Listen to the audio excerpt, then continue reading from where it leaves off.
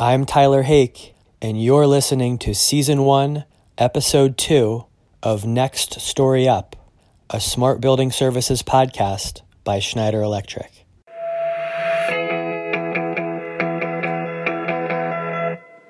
Act 1. Single and Unrepeatable. For the past 2 years, I've lived in New York City.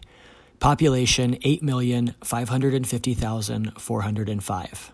The rent is high, but I love it here for many reasons. The architecture, the hustle and bustle, the food and entertainment, all of it. But most of all, I love it for the, let's just call it 8.5 million people. People like to talk about New Yorkers. They're rude, crass, impatient, but I haven't found that to be the case. New Yorkers are pretty great. They're passionate, driven, talented, eclectic, diverse, efficient, honest, and welcoming. All of us have our own unique personalities, but by and large, the very nature of the city forces you to compete and struggle for everything you can get and forces you to move and be mobile. It should come as no surprise then that a 2015 New York City mobile service study found that 95.8% of NYC survey respondents reported owning a cell phone, and 87%, which is 16% above the national average, reported owning a smartphone. If you're a New Yorker, it's a 9 out of 10 chance that you own a smartphone. And that's a lot of smartphones. I'll do the math for you. 87% of 8.5 million NYC residents is 7.5 million people constantly connected to their contacts, constantly connected to the nearest and furthest throes of the world via mini supercomputers that live in their pockets.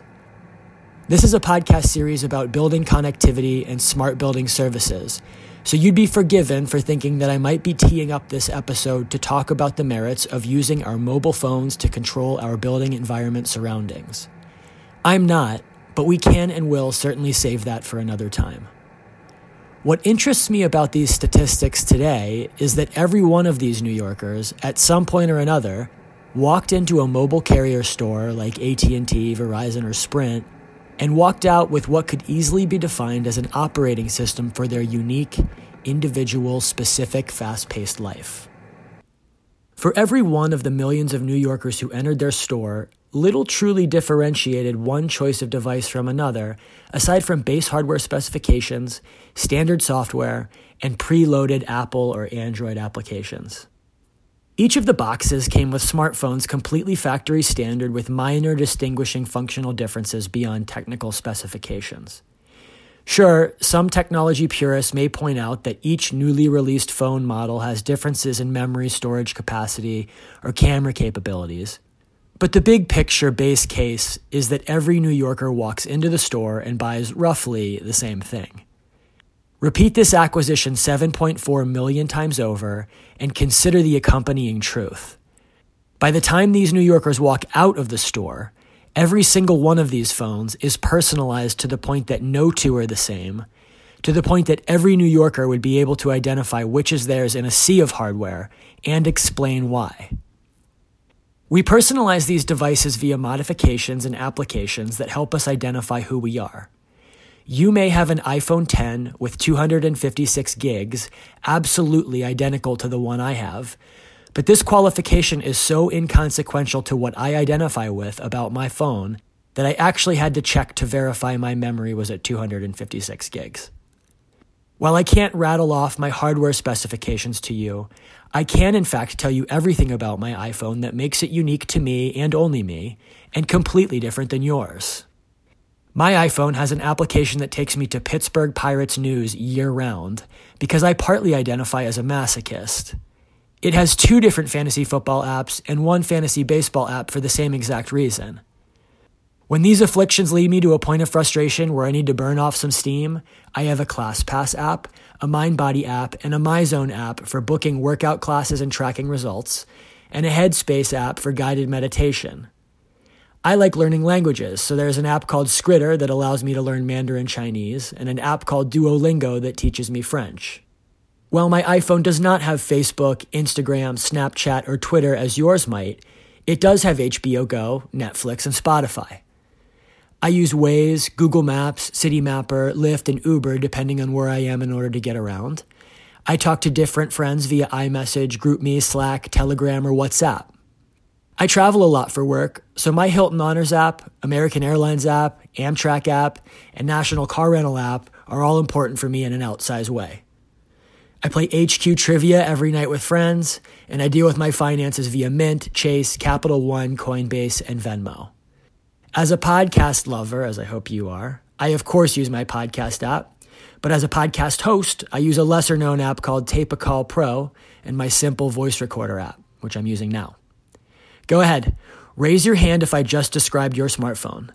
My guess is not, and my hope is that the only other listener with the Pittsburgh Pirates app on their phone is my father, who burdened me with this curse and deserves at least the same fate that I do.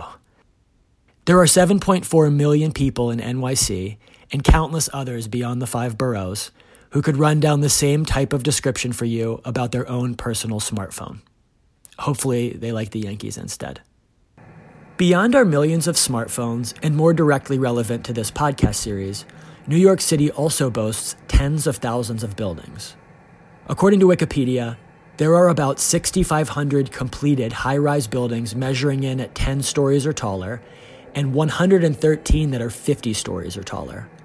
To put it mildly, there are lots and lots of buildings that can or should employ building automation in New York City. It would be tempting, but misleading, to compare the levels of differentiation between the hardware and software packages in every building with controls in New York City. The truth is, in doing this, the largest differentiating factor would be more dependent on the age of each system and the capabilities of technology during the time at installation. Building automation systems, as opposed to smartphones, have stayed in service for decades as opposed to years, and we all know how dramatically technology improves over that kind of time horizon. Frankly, for many older systems, the second largest differentiating factor making one system more personal to a facility manager versus another are the field modifications they've made to keep the system up and running over time. In many cases, only they know, or hopefully remember, what those personalizing distinctions are. That's very personal indeed, but not what we're hoping to necessitate in the future of building automation or to highlight in this episode. No. The questions we need to be asking are related to the customers who just left or are about to go to the mobile phone store, so to speak. The question I pose today is, just how do we set ourselves up for more personalized smart building app experiences? And I ask this of our next guest. Bobby Joe Provost is the Building Automation Construction Sales Manager in one of the world's most progressive and competitive building markets at Schneider Electric's New York, New Jersey branch office. She's a straight shooter, a visionary leader, and a friend. Our discussion will follow in Act 2.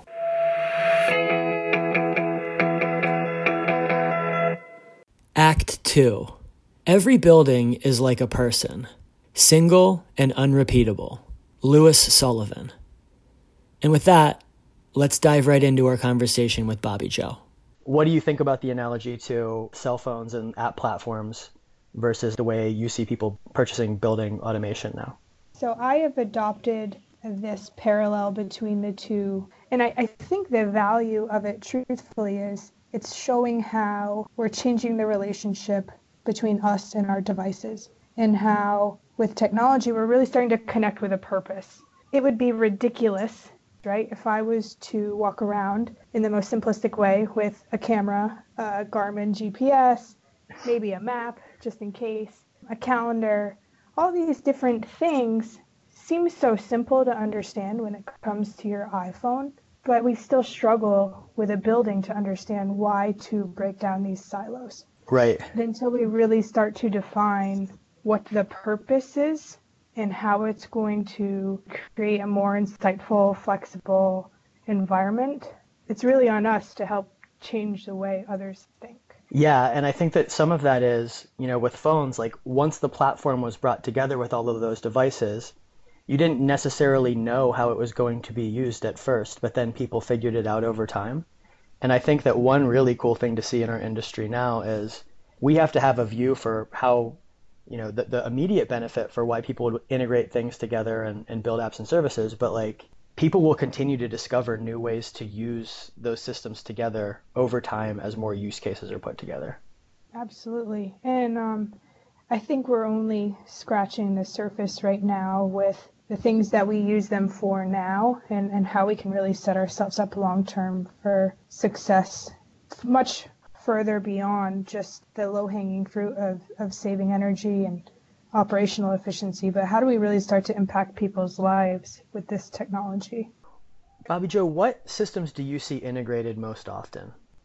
So we see almost all of the low voltage systems integrated together. So building automation, security, lighting, shade control, elevator destination dispatch. Those are just a few of the ones we see that are integrated together.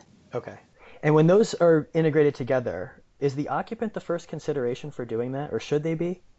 I think they should, because it's a different experience when all of these systems are integrated together. And now that I've experienced buildings that have went above and beyond and thought of technology for the future, it's a different experience when you walk into the lobby, when you visit the security check-in desk, if they already have you in the system, how you get up to that floor, how you get through the turnstiles, if there's a conference room there waiting for you. It's just a different experience. So it's a different experience, but what is the point of it being a different experience? I mean, have you seen that this makes buildings more marketable? Have you seen, the idea that people might stay longer if they are a tenant in a facility like that? What's the benefit?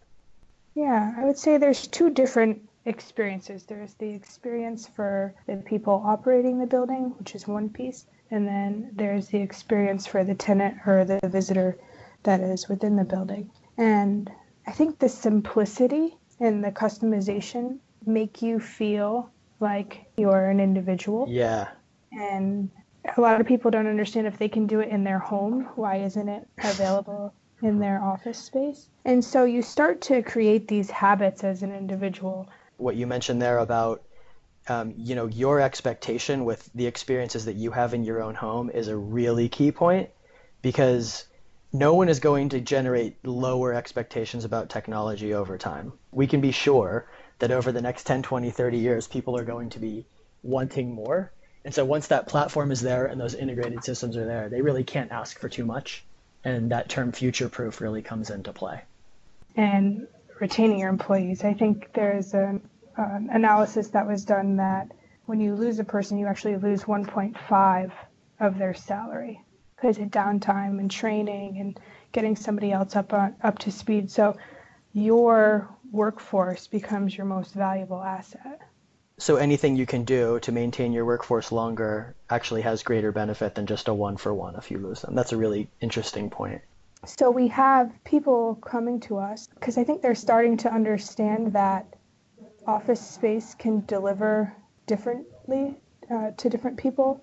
And what I mean by that is it was viewed in the past as a sunk cost of I need office space. And now they're starting to understand that there is a great ROI that can come in conjunction with this. So do you see customers starting to ask that question now and be interested in that end of things, or is it still primarily energy efficiency right now? That's a great question. We're starting to see it more so that from a word of mouth basis. Yeah. And our customers that were early adopters and really the visionaries that knew how they wanted to market the building, knew they wanted to attract the Class A tenant. We see more so them being looked at as the role model and how they're getting more dollars per square foot or how they have been able to lease outside of an economic cycle rather than people looking at a company like Schneider as the technology vendor. So it's starting with my contemporaries are doing it. How do I compete with them and how do I do it better? And then eventually it's leading its way down to us. And they're seeing a driver from their end of we want to have a connected building and we want to have smart services, and that's sort of what's influencing those decisions. Is that something that you're seeing a lot of? So I think the main driver that we're seeing is people are starting to look at technology as an amenity. Yeah. And traditionally, I know I learned back in history class, location, location, location. Yeah. And now it's really technology. technology. And I say that because, yes, as an occupant of a building, if I was to own a law firm someday, or God knows what, yes, I want to have the building that has the nice cafeteria and floor-to-ceiling windows and the gym space that's available. But I also want to be able to do business with speed. And I want to use technology to help foster the things within my work of environment, the collaboration, how I can increase my productivity, how the conversations among the collaboration can foster different ideas. And that's really going to start to come from technology. And then does it ever come up where people are considering, when you think of an office space, who's going to be within that office space over time? So millennials or Gen Z, does that affect people's opinions of how they're making these investments? The people that have the vision to invest in technology in their building aren't necessarily worried about, from the real estate side, aren't necessarily worried about who they attract. They're worried about what tenants that they're going to attract, in the sense of they're looking at their customer's customer. And when their customer's customer can hire the better talent and can retain those employees and grow as an organization, then they're going to take up more square footage in the building, extend their lease. So those are the things we see them looking at.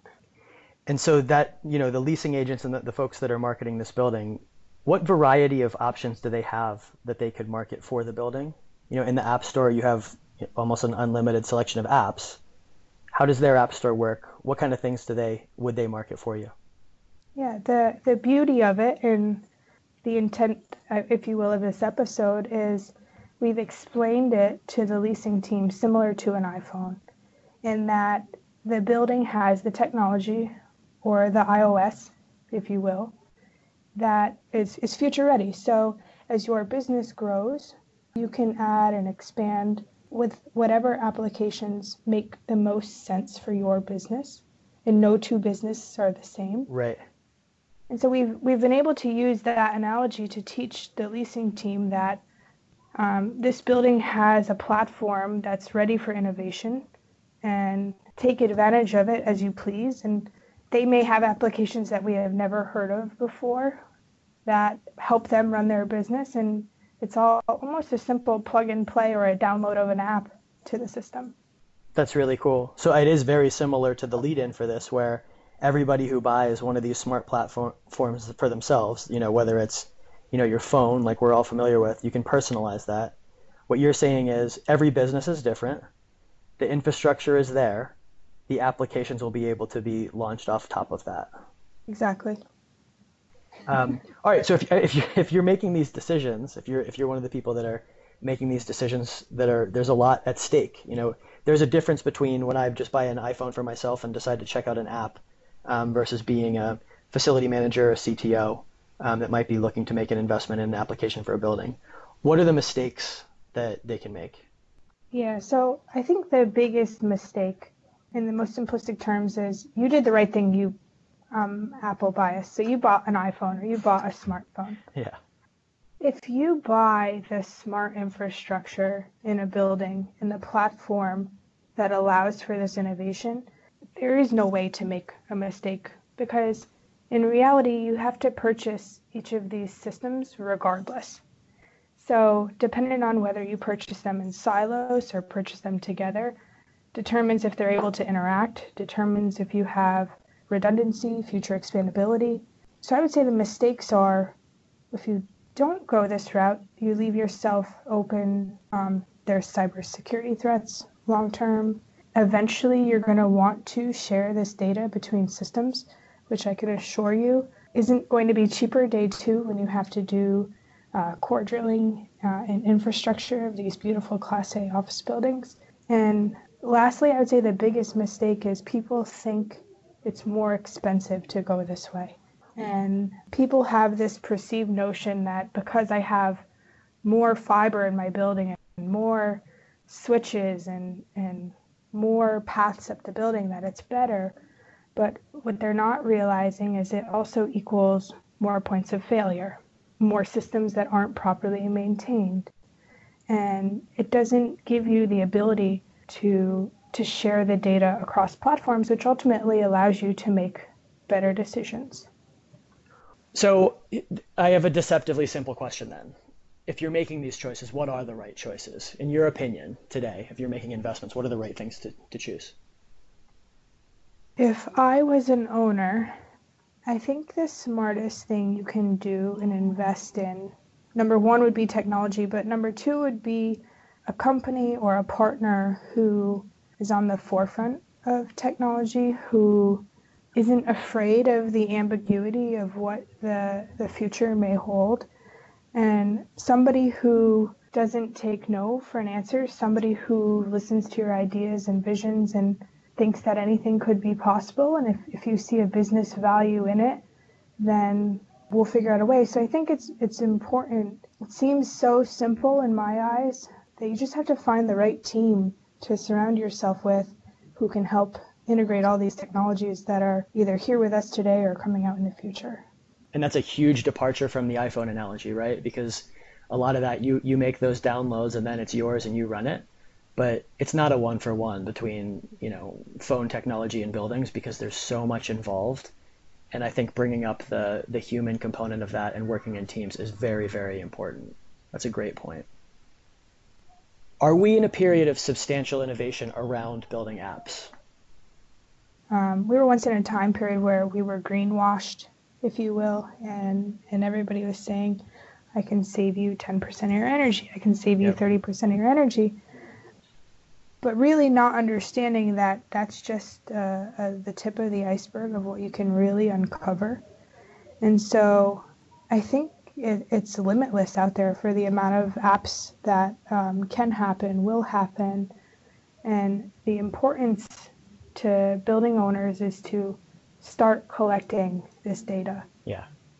If it isn't going to cost you more money up front to start collecting the data and having systems set up in place that can eventually share the data, so ultimately someday you can make better decisions, or somebody in the building is going to ask for this data. Maybe they can grow their business with it. Maybe there is a way for the building owner to start generating revenue based on sharing the use of this data. So I think that's what's most important.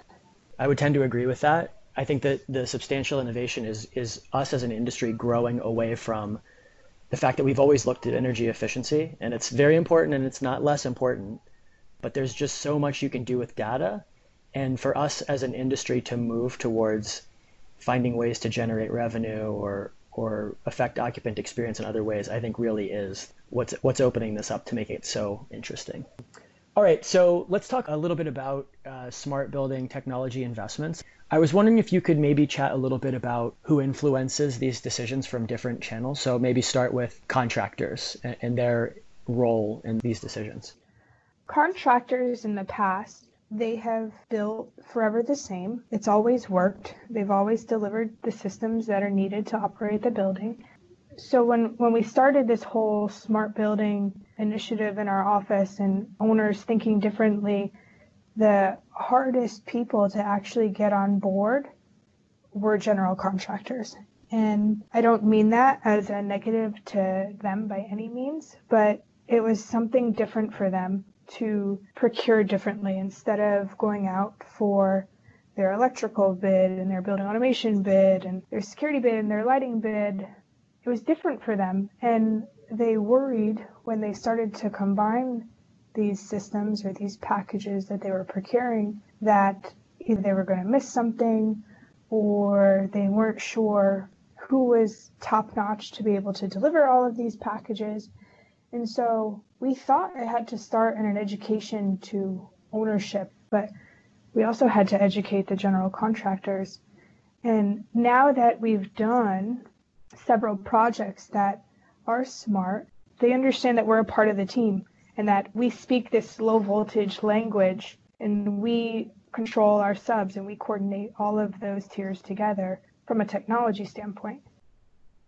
What about specifiers? There are specifiers that use technology and the smart buildings as a way to differentiate themselves. We still have specifiers out there who have been slow to adopt the converged systems, but it's going in that direction. Right. And when owners take an active role in saying, this is what I want to accomplish in this building, the specifiers have to change. For some of them, they have to see it as an opportunity, as this is a way that I can differentiate myself. I can become a specifier of smart building systems. And if the industry is going to move in that direction ultimately, due to occupant or owner or general contractor influence and demand, then it would make sense to kind of be on the vanguard of that. Exactly. I mean, it's exactly that. It's seeing the trends in the marketplace and adapting your business to stay relevant with those trends.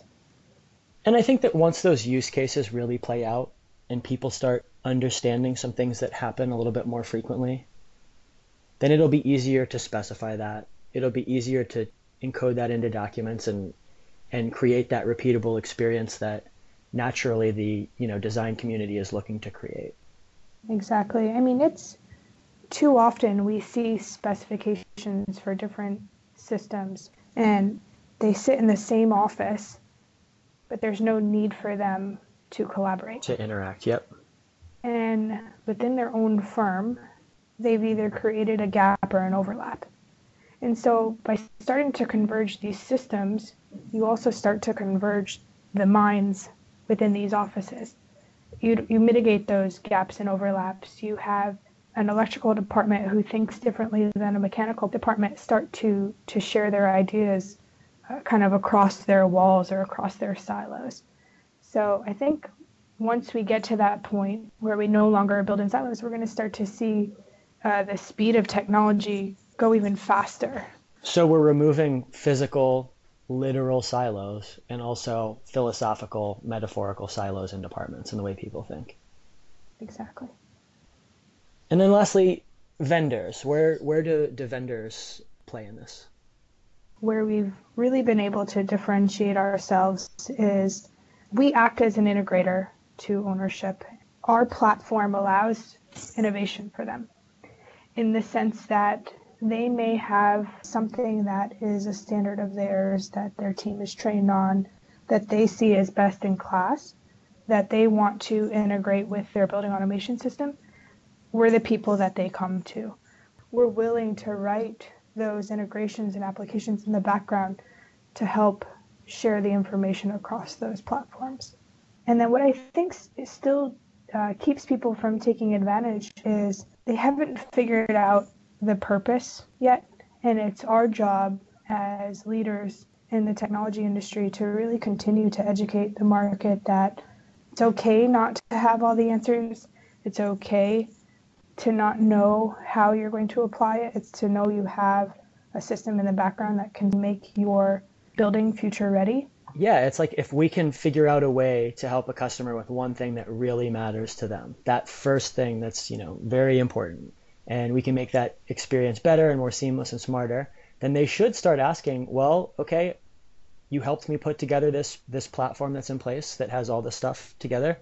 Can we start looking at lighting, or can we start looking at parking, or whatever it might be? I really think that going down that path once makes it easier to continue to grow and learn. Absolutely. And it's truthfully on us in this technology industry and on Schneider Electric to continue to do what we do well and educate others that there's really no limit to what they can achieve. We're only at the start of what we're capable of using the data that we're collecting for. And it's really just data until we start doing analytics on it or making business decisions based on it. So I think we're only at the start of it, and I'm a nerd when it comes to all of this, so I'm so excited to see what's next and what the future holds. I agree. I think that we're lucky to be in this industry at this point, and we're going to be occupants in buildings for a long time too. So it's going to be cool to see all that stuff that happens. Is that, why are you excited to be in this industry? Is it mostly that, or is there anything else to it for you? Such a good question. I think I'm spoiled because of being in New York, and developers think differently. I mean, there's how many people in New York City? Yeah. millions. And I wouldn't have it any other way. I mean, the amount of buildings that are going up, the amount of competition these buildings have with each other, owners and developers have to keep themselves relevant, and they're leaning on technology, and that's the way the whole world is going, not just our industry, is technology. And to work for an organization that puts that at the forefront of everything we do I'm really proud to be a part of. That's great. And you do an awesome job of it, and that's why I wanted to have you on. So I really, really appreciate you taking the time. Thank you again for having me. It's been a pleasure.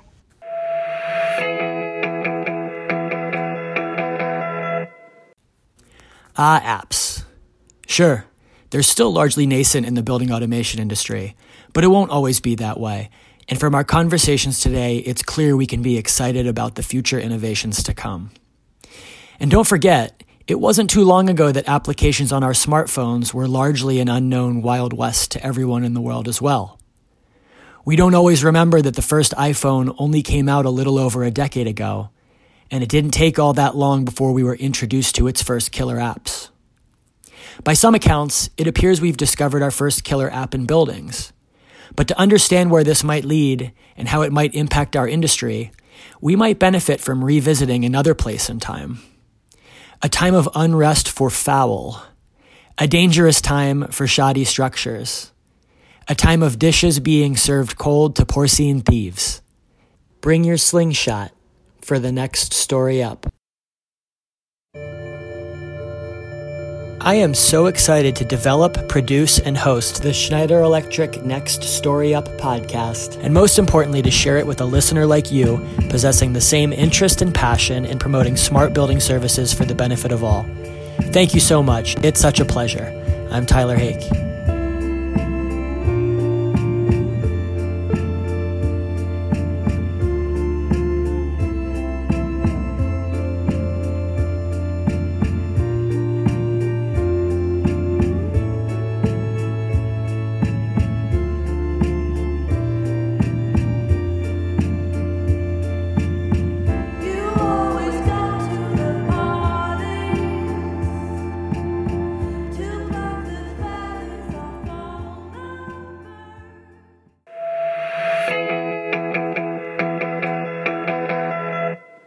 Thanks for that. That's cool.